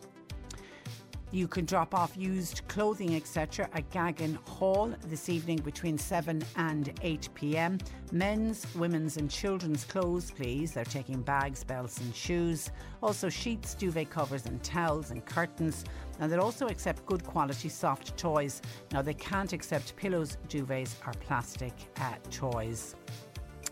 Team Hope's Christmas shoebox appeal, they're about to launch nationwide. That's a little bit early, is it? Volunteers are needed to form a new team in Mallow to help check the donated gift-filled shoeboxes in one of the new checking centres that they're going to open in Mallow. If you'd like more information, you can check them out on teamhope.ie/get involved. Or Teresa or Jonathan can help you out at their Dublin number 01 2940 2222. And a coffee morning and book share in aid of St Michael's Centre in Bandon will be held tomorrow morning 10 a.m. to 1 p.m. and that'll be in St Michael's Centre, and that's on South Main Street in Bandon. Cork Today on C103. With Corrigan Insurance's Macroom, now part of McCarthy Insurance Group. For motor, home, business, farm, life and health insurance. See mig.ie. And on the, remember I mentioned the €200 electricity credit that the government gave us all back in, well, I'm going to say March, but it was various times. People got it off. It depended on the cycle of your bill. And there's talks that there's going to be 3 more of them. Sylvester said, I know this may sound like a stupid question. Sylvester, there's never a stupid question. But did all of the houses actually get €200 in credit from the government? Why do I ask? Well, when I checked my electricity bill, it wasn't €200. It ended up coming out at 192.08, and that's with the VAT. I know it's ridiculous to ask, but where did the €8 go? Because if you multiply the €8 by the number of houses that were entitled to get it, that works out at a lot of money. And I'm wondering, did it happen to anybody else? And Sylvester sent on a copy of his bill, and it was on it, the government energy credit was 17622, and we knew that was going to be less because there was VAT, and then there was VAT at 9% on the 17692, and that came out at 1586. Anyway, he's added it all up and he reckons he's short by €8. I remember when mine came in, it was actually just slightly over €200. I think it was €200 and 5 cents or something. So I don't know, did it vary from household to household? Keep a lookout when the next one comes, because we should be we're going to have to wait for the announcement to come from the government, but it's looking like there will be 3 €200 credits, and of course they won't be the full €200 credits because it's the VAT as well. 0818 or 103 103. Now Jim was on to say, hi Patricia, so sorry to hear about that lady Fanula talking about her beautiful cat Bella who was so brutally killed. I remember a fella, says Jim, that I worked with telling me a story of a fella that he worked with on a building site, and a bat came into the house where they were working on. He viciously killed the bat with a shovel, and my friend was horrified to watch what he was doing to such a defenceless little animal. It turned out after that man went on to kill somebody.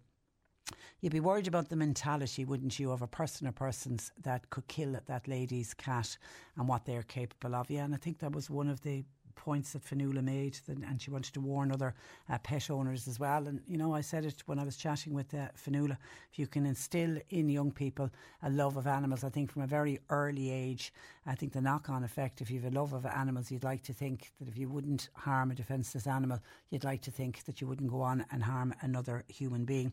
And I thank you for that, Jim. And actually, just talking of pets and pet stories, there was something I came across during the week. I didn't get a chance to mention it, to do with a rescue dog that's been highlighted as a hero. This rescue dog actually saved the family from a house fire. It's a dog by the name of Wilbur. There's a gorgeous picture of Wilbur in the paper. He's a 1-year-old Rhodesian Ridgeback. So he's a big dog, and he was a former resident of Dogs Trust. Now, what happened was he was surrendered as a young puppy in December of 2021. It seems the original owner surrendered him when they realised what type of a dog he was. They thought that they were getting a Spaniel cross, but the Rhodesian Ridgebacks are obviously much larger dogs. So this family realised quite early on that this dog was going to be too big. Then they had been promised that they were getting some kind of a Spaniel cross, which would be a much smaller dog. So they did the right and they surrendered it to Dogs Trust. Now, within a month, the following month in January, a family looked at Wilbur, said, yeah, we'll adopt Wilbur, took Wilbur home. And how pleased are Wilbur's family, because the family that he moved in say they heard what Wilbur is normally a very quiet dog. They heard him barking frantically and they knew something was wrong. And when they went in to check, they realised that Wilbur was raising the alarm. They discovered very quickly that the house was being engulfed in flames. They were able to quickly and safely all get out, leaving the burning property. So this dog managed to save him, which obviously Rhodesian Ridgebacks, by the way, were originally bred for their bravery and to protect the family home. God, isn't that exactly what Wilbur did? He lived up to his heroic heritage for sure. And this good news story, though, comes kind of with a bit of a worry because the numbers of dogs now that are being abandoned or surrendered has surged due to the end of the COVID-19 lockdowns, due to the curbs on remote working, and obviously there's another cohort of people who are afraid about the rising costs and will they be able to afford to keep their pets. Listen to this from Dogs Trust. A pet is abandoned every 48 minutes on average in Ireland. Every 48 minutes, so more than once an hour, a dog is being, or a pet is being abandoned. There's growing fears now of a record number of dogs that could end up being abandoned or surrendered over the coming months. And to think of them abandoned, being put into the car and dropped off to another area, it's just shocking. While now Dogs Trust say there has been a welcome increase in adoptions, not just at Dog Trust, but I believe at animal shelters all over the country, there is a concern now that the rate of abandonment will continue to rise as the inflation worsens and we head into a rather tough winter. The Irish Association for the Prevention of Cruelty to Animals, one of their officials said they're the ones who came out with this figure of one every 48 minutes being abandoned, because obviously the ISPCA are the ones going out and picking up those abandoned dogs. They also say 30 plus animals are dumped or surrendered to shelters every single day. Now, a special adoption drive is now being run by the ISPCA in a bid to find homes for dogs who were brought during the COVID-19 lockdown but have now become unwanted. And that was always the fears of animal welfare groups. They always feared what would happen to the pets once the COVID pandemic eased. Dogs became this huge, great attraction during lockdown. And a lot of people said, oh, we'll take on a dog and it'll be great. It'll get us out walking and we'll have the time to bond with the dog. But suddenly now the remote working is over, or it's been curtailed. And in some households, basically, the dog becomes basically surplus to requirements for some people, which is horrible to think that just because you no longer need this dog either for company or to take out for walks, well, I no longer need it, so I'm either going to surrender it or I'm going to abandon it. I mean, I do really feel for owners who really do want to keep their dog, but they're struggling. They're struggling because they're back in the office, or, they're struggling because they simply can't afford to cover the cost. There is also the old chestnut where a person gets a gorgeous little puppy and then suddenly isn't prepared because that gorgeous little puppy suddenly turns up into becoming a very large adult dog. And, it's not going to stay a puppy forever. Then, of course, you'll have people who are in rented accommodation and have to move to a new rented accommodation, and maybe the new accommodation isn't suitable for an adult dog, or maybe it's the case that the new landlord won't allow you to take a dog. They're kind of heartbreaking situations where the pet then has to be, and in those cases they'll always be surrendered to a local rescue. And the ISPCA, they say that their UK counterpart, which is the RSPCA, were warning last month that they are drowning, is the word that's used in the UK, with abandoned pets. They say 4 in 5 dog owners in the UK are worried about cost of living increases and how it will affect the care of their pets, because it's not just the food, it's the grooming, it's the veterinary costs. And in the UK, they're about to head into a recession. Cost of living crisis is happening as much there as it's happening there, so they're worried about the cost of looking after the animals. And then the very sad figure of 165 dogs were euthanised in Irish pounds last year. But wasn't that a fantastic story about Wilbur, one rescued animal, and by the love that the family have shown to that dog, Wilbur has obviously gone on to save everybody, because it got everybody out of that burning building.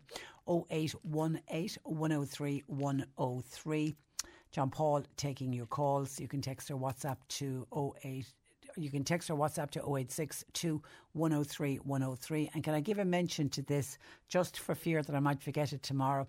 Somebody sent in a text saying, Patricia, would you play a request for Ronan Sheehan, who we spoke with yesterday, who's being ordained on Sunday. May he receive an abundance of blessings for his ordination with love and prayers. And that's from his auntie Imelda. Thank you for that, Imelda. And no doubt, hopefully you heard Reverend Ronan Sheehan, who will become Father Ronan Sheehan from Sunday. He chatted with us yesterday and we had a delightful chat with him. And for anyone who's missed it, by the way, you can get it on, it's gone up as a podcast on wherever you get your podcasts from, or on our website, c103.ie. Cork Today on C103. With Corrigan Insurance's Macroom, now part of McCarthy Insurance Group. They don't just talk the talk, they walk the walk. CMIG.ie. This is the Cork Today replay on C103. We're off to the Islandwood Veterinary Hospital in Newmarket, part of the Mill Street Veterinary Group, where Jane Pickett joins me. Good afternoon to you, Jane.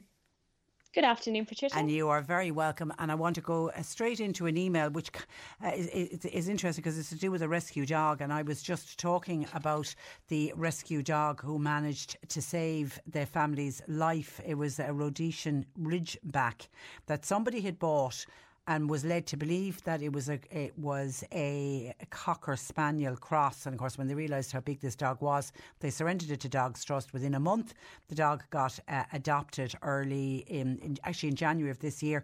And the owners were saying that they heard what is normally a quiet dog frantically barking, and they realised something was wrong. And when they went in, seeming the house was going up in flames. So a rescue dog has managed to rescue the family that he rescued. That's incredible, an incredible story. And I suppose it shows the power of like how quickly and dogs can reattach to a new family and really appreciate their new surroundings. So it's really, really lovely story, that one. Yeah, and a dog can pick up on smells, of course, as well, way quicker than we will. He obviously sensed the smoke before the family did. Okay, so that leads me to an email that's come in about a rescued animal. Hi, Patricia and Jane.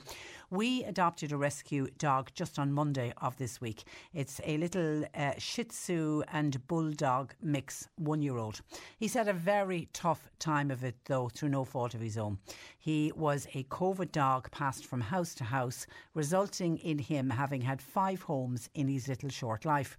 We realised he must be very confused and very insecure, so now we're ready to give him lots of TLC. He's very good considering, and he is extremely good indoors. Our concern is, whenever we leave him out in the garden, he appears to get quite aggressive and starts biting and jumping up on us. Do you think this is an insecurity thing? Any suggestions, please? Thanking you for all your great advice every week. We've no other dog, by the way, at the moment, says Stephanie. What advice would you have for Stephanie? Okay, this is a really interesting one and quite an unusual pattern of behaviour. So if the pet is really, really quite secure and happy with the family inside the house, but that 100% changes when you go outside, it could be anxiety. It could be that they've got used of the indoor surroundings and feel quite secure there, but outside it's a little bit more unpredictable. The weather changes. There's different smells, different sounds. So I suppose kind of sensory inputs are a little bit less predictable than inside. So it may be that that makes him feel a lot less secure. It may be that he just doesn't recognize the surroundings of the garden yet as his home, and he becomes quite fearful, and that manifests as kind of jumping up and some aggression. I think whatever the trigger is, safety first. So make sure you keep you and your family safe just whilst your pet adjusts. It may be something that settles down in its own time. Your pet has only been there for a few days now, so it's only early days yet, and it sounds like you're doing a really good and considerate job with getting him used to things. What I will say is, because there is an element of kind of jumping up, aggression involved, I would be best at this stage, if it's not something that settles down in the next day or two, it may be worth discussing with your vet who they would recommend as a trained and qualified veterinary behaviourist. So somebody that could come in and take a little look at your new dog's behaviour in the outside environment and contrast that with how they feel inside the house. It may be that in the situation, a trained qualified behaviourist may be able to pick up on what the trigger is for them, so that they can give you, I suppose, strategies for how to manage that and to keep everyone safe whilst your dog adjusts and kind of gains some new and safer behaviours. It is a slightly unusual situation that your pet is really, really good inside, and as soon as we go outside, the situation changes entirely. So I suspect it may be some trigger outside that's really putting them off, or just that things are a little bit more unpredictable. So the other thing is, it could be that they're really excited when they get outside. There's a certain element of freedom there, and they might just get a big hit of adrenaline, and they have to get that out by kind of jumping up and whizzing around, and maybe even aggression. That said, it's not appropriate, and I suppose it's not safe for everybody who's around them. So we just need to be able to try and teach him better ways of channeling that energy, if it is energy, and better ways of managing his anxiety and helping him out with that if it is anxiety. So I think this is one where I would say getting a behaviourist involved early on for everyone's safety and just to smooth the transition might be the way to go. So speak to your vet, they'll know who to use locally, who's appropriately qualified and experienced. But you're doing a great thing, Stephanie. Well done. Yeah, well done. brilliant. Lots of TLC, lots of it. Okay, Anne wants to know, is there ever a cheap time to get dogs neutered? She's in a position that she's a female pup, needs spaying, but not in a position to pay a local vet. Is it the Dogs Trust do those vouchers every now and again, isn't it? Every now and again. It seems to be very regional, to be honest. In at least my local area, there hasn't been kind of charity vouchers in that way from Dogs Trust or otherwise for donkey's years. To be honest, it's not something I'm aware of. Now, it may be, as it can be quite regional and area specific, it would be worth asking your local vet if any charity schemes exist local to you in your local area, but it is something that's not widely available. What I will say is it's really the right choice to get your pet spayed. Similarly for male dogs, to get them neutered. We want to kind of control the dog population in the country, and obviously for ladies it comes with a number of benefits spaying, so they won't have litters of puppies adding to the dog population in the country, but it also prevents some serious diseases later in life, such as kind of very serious and sometimes fatal infections of the womb called a pyometra, so that can be really helpful. What I will say is that it is important to plan for that when you are getting a new dog. So I suppose for our listener in particular, have a chat to your vet and see at what age to neuter your pet depending on their breed and size, and if there are any vouchers available in the local area, and if not, at what point you may be able to go ahead with it financially to go ahead. What I will say is if you're about to embark on getting a new pup, if the listeners out there are thinking about taking on a new dog and are not in a situation where they have one just yet, it's just really important to think ahead to the kind of expected costs of the pet. So the annual health care, so vaccinations to keep them healthy from preventable serious disease, and neutering to ensure that their health going forward is good, and preventing the population exploding. Like, obviously, unfortunately, due to the unpredictability of life, financial situations can change, and that's of course really understandable. But when you take on a pet, there are a certain amount of expected costs. So it's best to try and budget for that if you can. Okay. Hi. Question, please, for Jane. I want to spray peppermint oil on my door frames and windows. It prevents spiders getting into the house. But we have 2 wild cats that come to us for food. Now, I know I'm led to believe that peppermint is poisonous for cats. The cats don't come inside. So if I spray the peppermint oil just on the inside frames of the doors and windows, would that be okay? Thanking you. To be honest with you, this is not something I'm overly familiar with. Peppermint oil is not something I've encountered myself, so I wouldn't be able to give kind of a definitive answer on its toxicity or not. And I'd hate to lead our lovely listener astray. I can do a little bit of research on it and maybe come back to you next week if that's okay. Yeah, I didn't realise this listener's led to believe that it is poisonous. I didn't, and I know some of the essential oils are. You do have to be careful. It can be. Yeah, so we'll look into that and we'll come back to you on that one. Okay, Donal in Cove, Jack Russell Terrier. Donal describes it as a tight-haired terrier, but is shedding a lot. I'm cleaning up after her all the time. There seems to be hairs all over the house. Lovely dog. I have asked my vet before, and the vet's advice is it's nothing to worry about, but we can't keep dealing with all these hairs. The dog Daisy is a 5-year-old neutered female. Any advice to stop a Jack Russell from shedding? And is this the time of the year for shedding more than any other time of the year?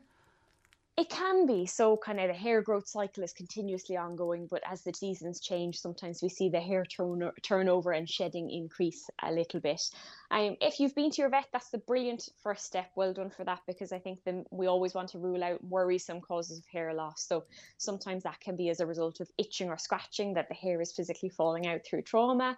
Or sometimes it can be some hormonal diseases. But if you've been to your vet already, they've said nothing to worry about, then that's brilliant. We've ruled out the worrisome causes. In that situation, what I'd say is my number one top tip would be get your dog professionally groomed. It's not going to 100% cut down on the shedding that happens around your house, because obviously every day you or I are losing hair. It's the same with our pet. But sometimes some of the hair that's on the verge of falling out and is then scattering all over the house. If you take your pet to a professional groomer, a lot of the time they'll give them a really, really good wash and a really, really good brush down, and that will take out a lot of the molting hair. Not 100% of it, but it will certainly help to reduce down things a little bit. So a professional groom is what I would go for, and to do that regularly sometimes keeps things under control. And if you groomed yourself every day, would that help? Give them a good old brush. It could do. Yeah. Good old brush will certainly help. It may not be quite the same as a professional groom, because you're not getting in there with a good scrub of a wash. And sometimes the hair dryers, particularly that we use with long coated, medium coated and short coated breeds, sometimes they have a function, and it's almost like a little blaster function. They're like strong hair dryers that are really quite comfortable for the pet, but sometimes it can loosen out some of the more stubborn hairs. Okay. So that may help a little, but certainly brushing yourself at home will help. Yeah, too, will help. Mary in Glamworth has a Cocker Spaniel who is eating lots of the low-hanging blackberries when they're out for a walk. Is that okay? Or is she lacking in something? Mary wonders.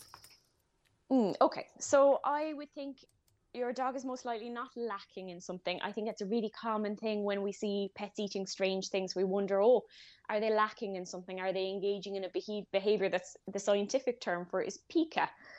It's really, really uncommon in dogs and cats when they're fed a normal kind of balanced, commercially available diet. It's really, really rare. Most of the time it's curiosity or they've got a taste for something. I expect the odd blackberry, 1 or 2 here and there, may not do them a huge amount of harm. That said, it's not a behaviour I would encourage. It's not something that normally forms part of a dog or cat's diet. I do know, and similar to the peppermint oil, this is not something I've researched recently, but off the top of my head, I believe that there is one sugar compound in blackberries called xylitol in very, very, very low, minuscule amounts. And that is something that is a toxic compound for dogs and cats.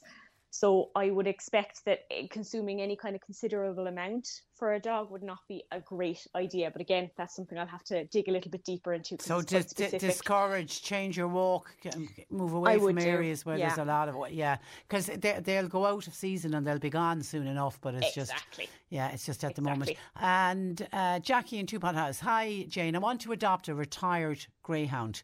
There is a charity that specifically adopts just greyhounds, but I can't find a number for them. I'm not online, so I'm not able to look it up on the internet. Would Jane have any ideas of how to go about adopting a retired greyhound? Are you aware of that charity? I am, but the name, I must admit, Patricia, is eluding me just at this very moment. Okay. What I will say, however, is that there are a number of charities out there, many of them which will have greyhounds. And I know certainly, I suppose our national charity, the ISPCA, does a lot of really great work for all dog breeds, but I know that very frequently they may well have greyhounds that come through their path. So they may be the initial people I would suggest contacting. And in your contact with them, if it is a greyhound you're looking for specifically, they'll be able to direct you towards the charity, which I apologise, I can't just remember the name of right now off the top of my head. But it's a really, really great thing to do. I have a little retired greyhound myself, so they make the most fabulous little pets. So best of luck with that. I've heard of that from more people who have adopted a greyhound. You never think that a greyhound's going to make. I have a niece who has a retired greyhound as well. Beautiful, beautiful dogs. Okay, we leave it there, Jane. Thank you for that. Have a lovely week. And we'll chat again next Thursday. That's Jane Pickett of the Islandwood Veterinary Hospital in Newmarket, part of the Mill Street Veterinary Group. That's where I leave you for today. My thanks to John Paul McNamara for producing, Nick Ritchie for the afternoon. Talk to you tomorrow. Today on C103. With Corrigan Insurance's Macroom, now part of McCarthy Insurance Group. Want great advice? You know who to talk to. See MIG.ie. Hi, I'm Daniel, founder of Pretty Litter. Cats and cat owners deserve better than any old-fashioned litter. That's why I teamed up with scientists and veterinarians to create Pretty Litter. Its innovative crystal formula has superior odor control and weighs up to 80% less than clay litter. Pretty Litter even monitors health by changing colors to help detect early signs of potential illness. It's the world's smartest kitty litter. Go to prettylitter.com and use code ACAST for 20% off your first order and a free cat toy. Terms and conditions apply. See site for details. Hi, this is Craig Robinson from Ways to Win, and support for this podcast comes from Invesco QQQ. The future isn't scary. Not realizing its potential, however, could be. Just like on the recruiting trail, I've seen potential come in many forms as a coach. Learn more at Invesco.com/QQQ. Let's rethink possibility. Invesco Distributors, Inc.